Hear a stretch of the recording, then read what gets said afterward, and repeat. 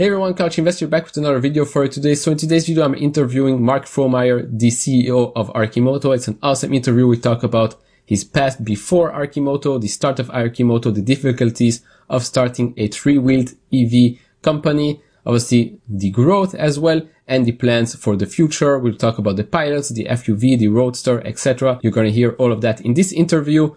But the beginning part of this interview was actually cut. Just the first 2 minutes was cut by Zoom. So I just asked him what he was doing before ARCIMOTO. He was basically the lead programmer of Star Siege, Tribe, and Tribe 2 at Dynamics. And then you will see what he continues on answering to that question. So without further ado, enjoy the interview. Programmer, basic and assembly language and C, and then went to Berkeley to get a degree in electrical engineering and computer science.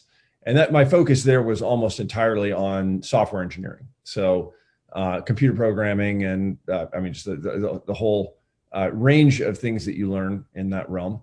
And then moved back actually to my hometown of Eugene, Oregon to work for a company called Dynamics, which made Tribes and Tribes 2, along with a whole bunch of flight simulators. And my time there, I spent working on a mix of things, but I did a lot of engineering, kind of deep engine programming. So network simulation, 3D graphics, scripting languages, and then right around 2001 was when we got started with Garage Games, and we actually took a lot of the technology that we developed at Dynamics and spun out a new company in order to bring the capability of high-end game engines to everybody. So at the time that we started Garage Games, if you wanted to license a commercial grade game engine, these are things like the Quake engine from id Software or the Unreal Engine from Epic. So it was hundreds of thousands of dollars plus royalties in order to license those technologies. And Garage Games was really founded to harken back to the good old days of game development, when you could have a small team of 5 to 7 people working for less than a year and make a very compelling title. And so, the idea was sort of like, well, if guitars cost $100,000 or $500,000, how many indie bands would you have? And we saw a real need to help spawn the independent game development movement. And that's really what Garage Games was all about, was building the community, building the tool sets, and ultimately building our own games in the kind of indie gaming space. And I think we were, certainly a part of that whole movement really kicking off in the early 2000s. All right. And how did you make this switch from going from games into a three-wheeled electric vehicle type of company? Totally natural transition. Yeah. No, I actually, so we sold Garage Games in 2007. And that, we started it all, we bootstrapped the whole thing.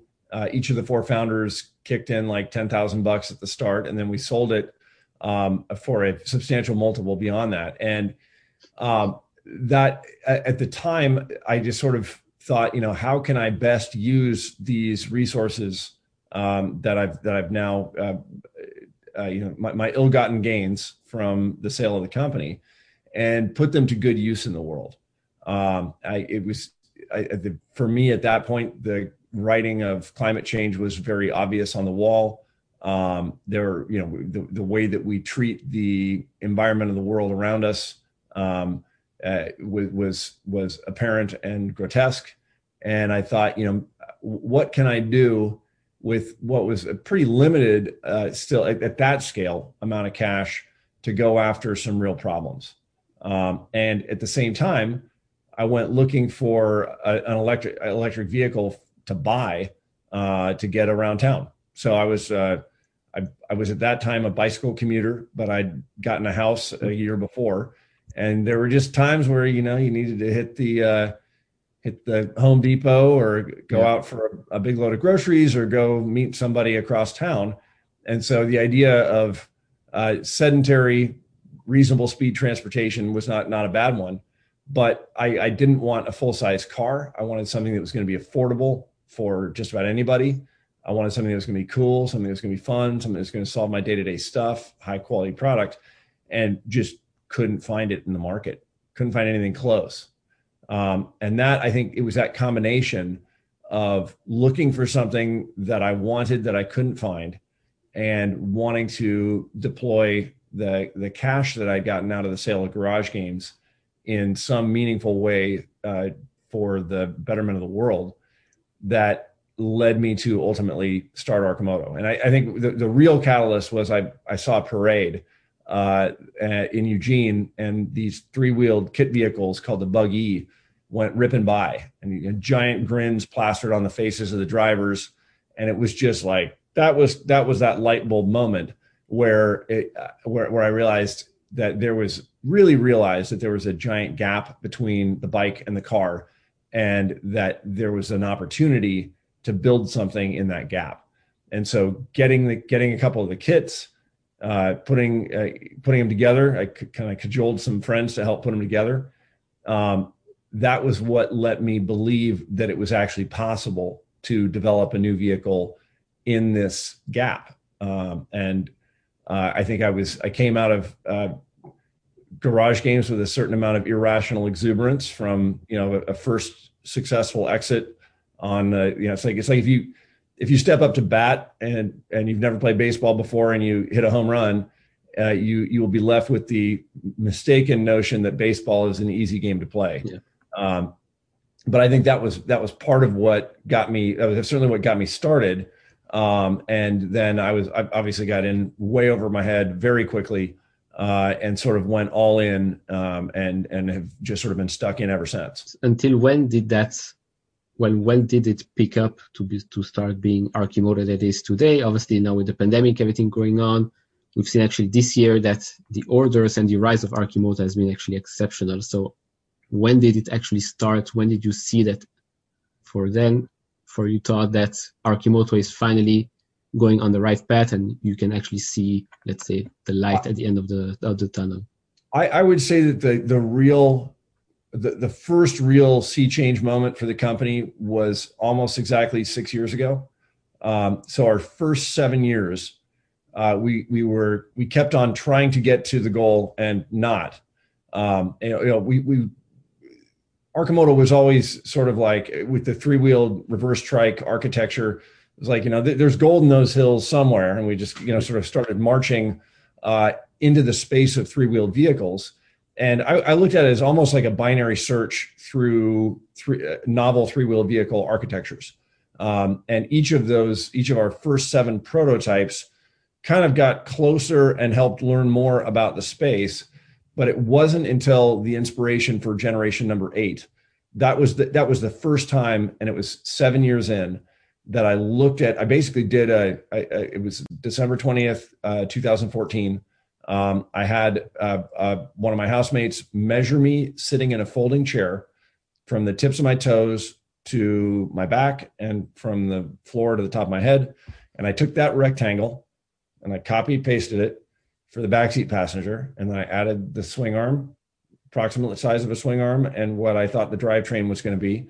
And I looked at it and said, this is going to win. Like it was the first time in that 7 years where I really felt like we had a shot at a big win. Each time before, it was just sort of like, cool, nice try, but your princess is in another castle. And this generation 8 was the first one where it was like, okay, I think this is going to work. Now, at that time, we were hundreds of thousands of dollars in debt. Nobody was cutting any checks. I had one engineer working on reformulating the chassis design. I got a guy named Greg Thompson, who's a phenomenal industrial designer out there on the internet, to start cooking on what the outside of it could look like. And we spent basically about 3 months, the first 3 months of 2015, with a very small team, just putting the whole idea together in a presentable form. I took that to the Bay Area in late February of 2015.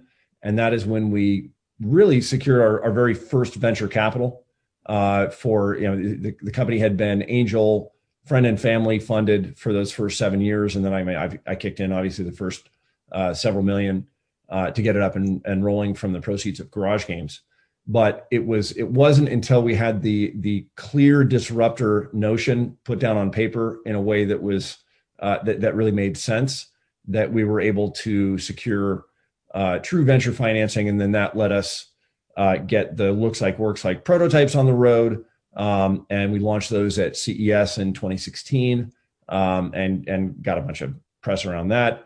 And then that's when we really started marching towards the IPO, and the IPO is what let us get vehicles through the process of regulatory compliance and build out the factory. And then, I would say probably the second true kind of sea change moment in terms of my perception of the company was in August of last year.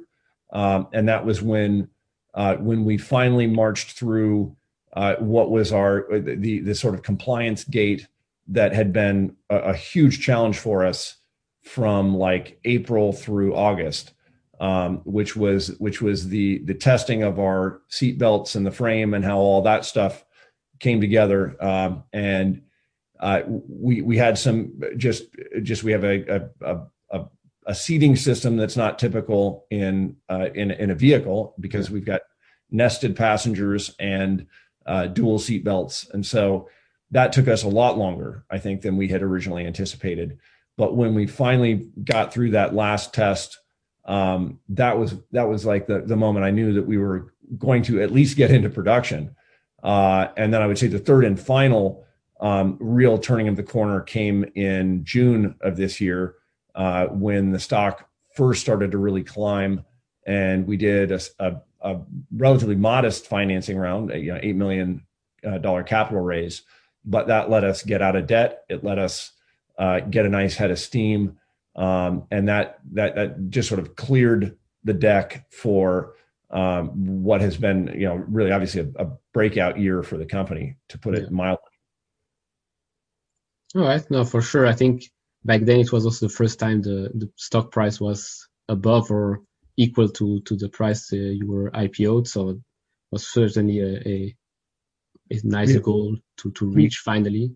We had one glorious day above the clouds in, I think, February of 2019. It was actually Valentine's Day of 2019, where the stock closed for the first time above the IPO price, but then it immediately, ducked back down. Yeah. So getting to the point where we were clear of our initial offering price, where everyone who believed in us was made whole in that moment. That was, over this last summer, that's been obviously a very good feeling. And then we've been on a tear since our third quarter earnings. All right. Now that we're on the topic of stock prices, as a CEO of the company and the founder of the company, does stock price, obviously it does matter, but does it really go into your thoughts each and every day, or do you look at the stock price as just an extra thing? I think it is, particularly when we need additional fuel for the fire, that it's a very meaningful component, right? Because it immediately is. It's our ability to raise capital. It's our ability to acquire loans. It's our sort of the market perception of ARCIMOTO as a company, in terms of our staying power and the belief of the market in what we're doing. Those are all really important signals. But I would say that on the day-to-day level, particularly after we did those two raises in November, our focus now is on executing on the plan. And so I try not to be distracted, and I try to encourage our team not to be distracted by day-to-day fluctuations in the stock price. I would say also, though, my ultimate aim with ARCIMOTO was to, should it ever be successful, that my own equity in the company would go into a foundation for doing more good works. And so the fact that it is now actually worth something, that my holdings are actually, yeah, they're worth, I think, beginning to really pursue that angle as well. And so to the extent that the share price enables us to do more good works beyond simply what we're doing at Arcimoto, I think that's a really important consideration as well. And everybody, everybody on the Arcimoto team is an equity holder. We've done round after round of employee stock options, really since our inception, practically. And so, to me, it's very gratifying that members of the team who've really stuck it out through some very challenging, the very challenging process of getting a vehicle from the concept stage into actual production. A lot of blood, sweat, and tears. And so to see our team be, rewarded in that way, I think is very gratifying. Yeah, for sure. And it's always good to know that, well, when you get rewarded with shares, for example, as an employee, then it's also in their best interest to actually deliver every time the best results possible, because obviously it goes both ways, right? Well, yeah, and I mean, Arcimoto is a entirely a mission-driven organization. I mean, it's baked into our baked into our articles of incorporation. It's in our mission statement. It's in our values. So that's really been what has attracted people to the venture over time, and I think really what is ultimately our durable advantage in the market. But it does help when people can buy a house or pay off a car or whatever, to have that component, and it creates a real mission alignment and a real company alignment with everybody on board. Yeah, for sure. Now a bit of a pivot towards something more specific. I think a lot of people have seen that tweet that regarding Elon Musk, when Sandy Munro actually made that clip to ask for help, and then he replied with, "Can't support three-wheel vehicles because it's not safe enough." Now, I want to ask a bit about the not safe enough aspect, and then a bit about weather problems regarding Arcimoto, because it's open. So, but we're going to talk about that in a bit. But just to go back to this tweet of not being safe enough. Yeah, well, and I mean I think Elon's perspective is rooted certainly in his own personal experience, and but I think the question of safety, if you take a broader lens to it, which is that it's not just about how safe am I if I get into a crash, but how safe is everybody else based on my choices. And I guess I would put forward that we have a different way of looking at safety. One is that we are definitely building a motorcycle class vehicle, which are motorcycle class vehicles are traditionally regarded as very unsafe. And so we have aimed to build a motorcycle platform vehicle that is as safe as we believe that we can make it. And part of that is how we've ballasted the platform to make a very nimble, very responsive vehicle, dual motor front wheel drive. So you've got two front wheels for traction, two front wheels for braking. You have a cage over your head. You've got two seat belts for each occupant. And it's a much more visible vehicle on the road than a typical bike. It's a much more stable vehicle on the road than a typical bike. But it is very much still a lightweight, ultra efficient electric vehicle platform. We've deliberately designed the performance characteristics of the vehicle to be fun from, we think of it as sort of 0 to fun immediately. You have got instant torque. You've got a lot of maneuverability. The fun factor of Arcimoto's products happens in the 0 to 30 miles an hour range. Whereas if you have a performance car, you have a multi-thousand-pound vehicle that is fun in the 0 to 60 or 0 to 100 miles an hour straight line acceleration. And I think that can also invite, again, people to behave recklessly and impact the safety of the people around them in a much more damaging way than they could do on a much smaller, less aggressive vehicle. So I think the point that Elon did make in some follow-up tweets was that it wasn't the fact that there's nothing about the fact that three-wheeled vehicles themselves are fundamentally unsafe. It was that three-wheeled vehicles are not held to the crash test safety regimen of cars because they are considered motorcycles. Yeah. And I think there are a number of three-wheeled vehicles out there that claim to be cars. And I think that's a very it's a very risky business choice to make, to claim that you are making a car when people have a very clear idea of what the safety standards of a car are, and you don't meet that. We have taken great pains to make it very clear that we are not developing a car, that we are developing a motorcycle class vehicle. And then over the long term, and this isn't even super long term, this is in the next 5 to 10 years, more and more vehicles will be autonomous, more and more vehicles will have advanced crash avoidance capabilities, and all of that will mean that we should be spending less of our budget of aluminum and steel and copper on dealing with crashes, and more of it on building lots of very lightweight, very efficient vehicles that don't crash. All right.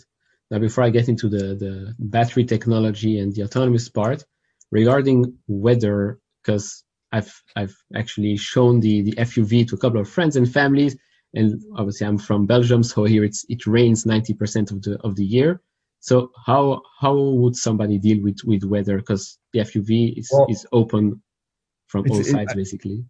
It's funny when you very soon we will be releasing a video called "Thovin in the Rain," where we unveiled for the first time our rain guards, and so like the original concept is that, like an ATV or a Jeep or something like that you can put on full side enclosure panels. We have our half doors are finally right on the verge of getting into production and out to folks. But we have an even lighter weight solution that to me is actually better in terms of it actually protects your lap, it protects your sides. And the reality is, if you're dressed up to be outside, to be able to get to your vehicle, then you've got on the clothing, all the clothing that you need in order to stay nice and toasty while you're driving the ARCIMOTO. So we're here in Eugene, Oregon. It rains many, many days out of the year here in Eugene. So we're definitely familiar with that. And you might be surprised at just how well it does when you're in the weather. And it's actually a really nice experience to be kind of in the world still, but then also you're staying dry and toasty. All right, well, good to know. And if somebody's listening and are afraid of that, if you ever come to Europe with the ARCIMOTO, hopefully soon, here's the answer. Now going back into the technology, battery technology, we've seen Battery Day and autonomous vehicles. Is ARCIMOTO as a vehicle open to that integration of being autonomous and obviously having those maybe Tesla technology batteries in the future, if they're open to sell, obviously? Absolutely. Yeah, and the idea, ARCIMOTO has from the very beginning been conceived of as a platform for autonomy. It's just that when we started, that was in 2007. The DARPA Grand Challenge had just been won for the first time. So autonomous vehicles were just still very much in their infancy. And I think my thought was, until we get there, until we actually have the full self-driving capability, then we need very lightweight vehicles that we ourselves drive. But we have always been designing the platform with autonomy in mind. And I think that what you'll see in the coming, we talked about this a lot in the lead up to our IPO. It's in our original prospectus. And now we actually have some resources to put towards it. Although the idea is that by the time that we're in mass production mode on the platform, that platform will also be able to play host to a lot of different autonomous vehicle technologies.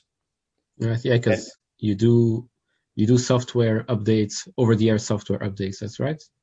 We have the capability to do over-the-air updates. That's one of the pieces of technology that will be coming online as well. Okay, no, that's good. Good. It's always useful to have that option.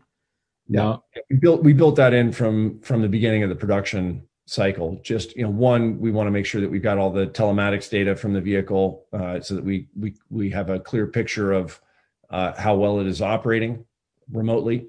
But ultimately, we want to make it so that we can continue to update the software of the vehicle without having to send out a tech to go plug in a laptop or something like that. Yeah, for sure. All right. Now, pivoting towards a more marketing aspect, was it because right now we're heavily relying on, obviously, when there's an ARCIMOTO on the street, an FUV, everybody is looking at that and it's like free marketing. Now, is the plan to stay that way, or do you plan to use maybe heavy social media marketing or maybe TV ads if somebody still watches TV these days? Yeah, I doubt that we'll ever do TV advertising, but we have used social media advertising and YouTube ads to I think very good effect. We get incredibly high engagement on the video pieces that we do, and so I look at that as a very efficient way of spreading the message. But I think to your point, the word of mouth that you get when you actually see them on the road. All of our customers report this back, is that people are constantly bombarding them with questions about it.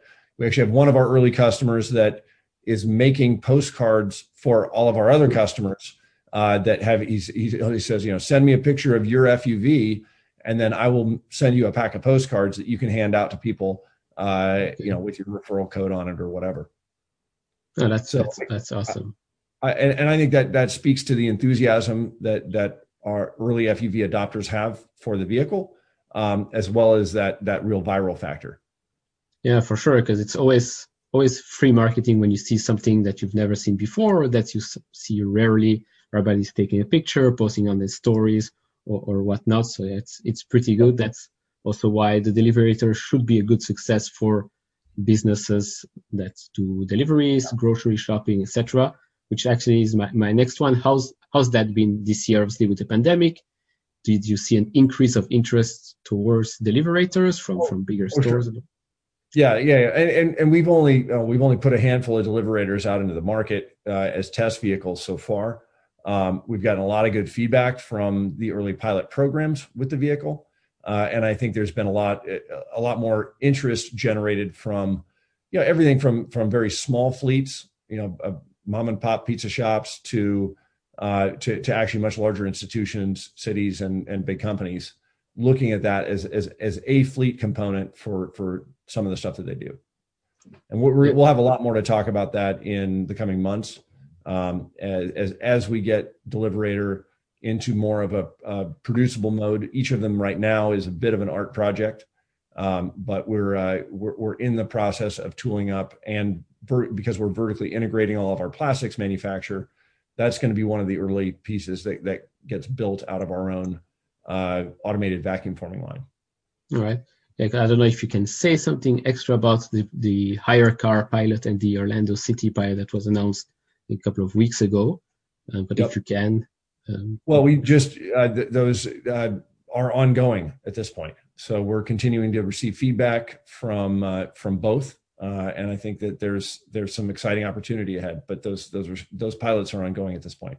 All right, this is great. No, because for hire car, it makes total sense for them to partner up for those people that are using Uber or Lyft or like freelancers like that, Uber Eats, whatnot. Having an FUV or a Deliverator actually makes total sense, and to partner up with a platform like HireCar for me was like, yeah, for sure. Why didn't I think about that earlier? Because it makes total sense. And for Orlando City's point of view as well, for them it's always sunny, so the FUV part being open is fine.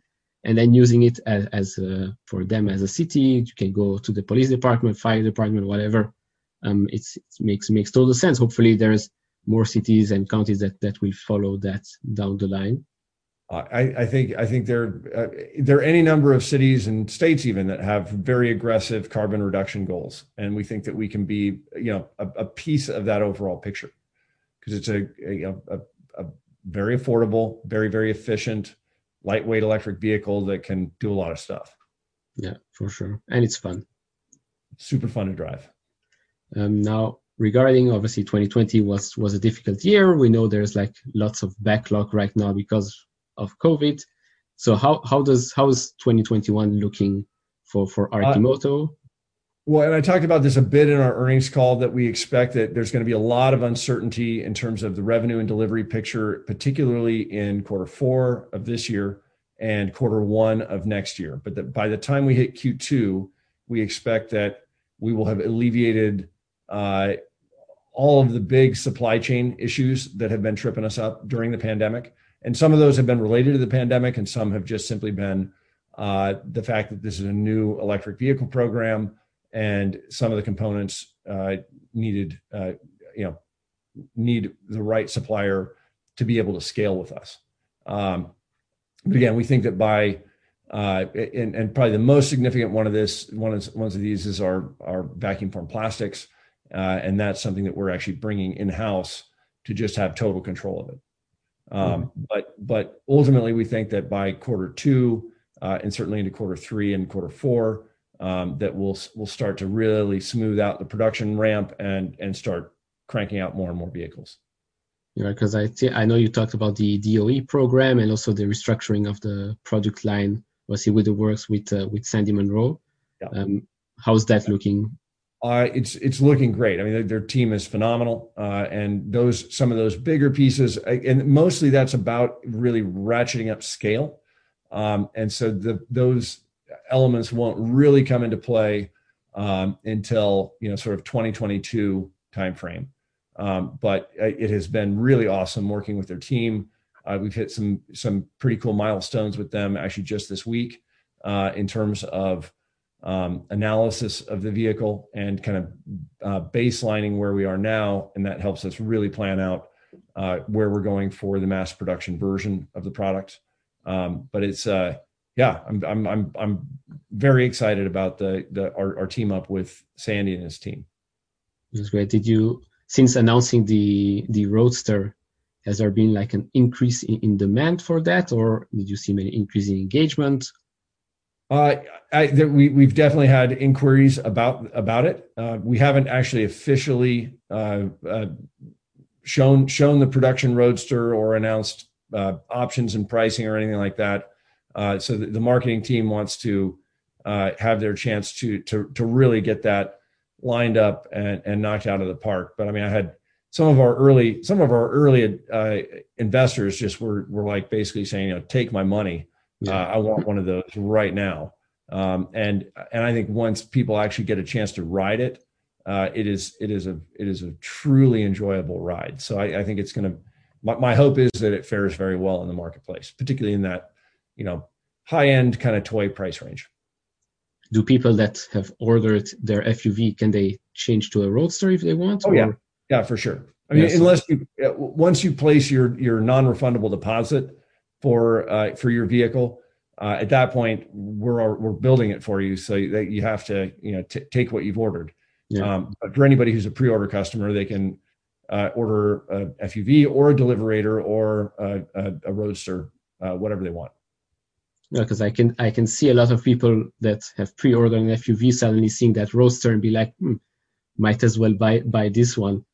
Well, I think for certain markets, right? So for Southern California, for Florida, it's a really, or if you've got a number of our customers are retirees who want to have a tow vehicle behind an RV. And the Roadster is just a fantastic vehicle for a lot of those applications. I think it's going to be a split. Some people will certainly want the cage and the windshield and the windshield wiper and the seat belts. And then I think folks who have, and particularly this for folks who have been motorcycle riders for most of their lives, you get to a certain point where you want something that's stable on the ground, that you don't have to, lift up a 1,000-pound bike if it falls over. And so that's where having that extra wheel really comes in handy. And do you still think the 50,000 units per year goal is still reachable by 2022? That was? We put out a 2-year time frame on that target, and that's still the target that we're working towards. All right, that's good time frame. Now a bit, obviously, when production lines and everything is up to speed, do you see a path outside of the United States, or you are only focused? Oh yeah. So we think that that we have interest from all over the world, and Europe has been a place where we've had a lot of folks chime in from, as well as from Southeast Asia, and so really what we're doing right now with the mass production planning process is figuring out what is it exactly that the product is when we're building it at scale.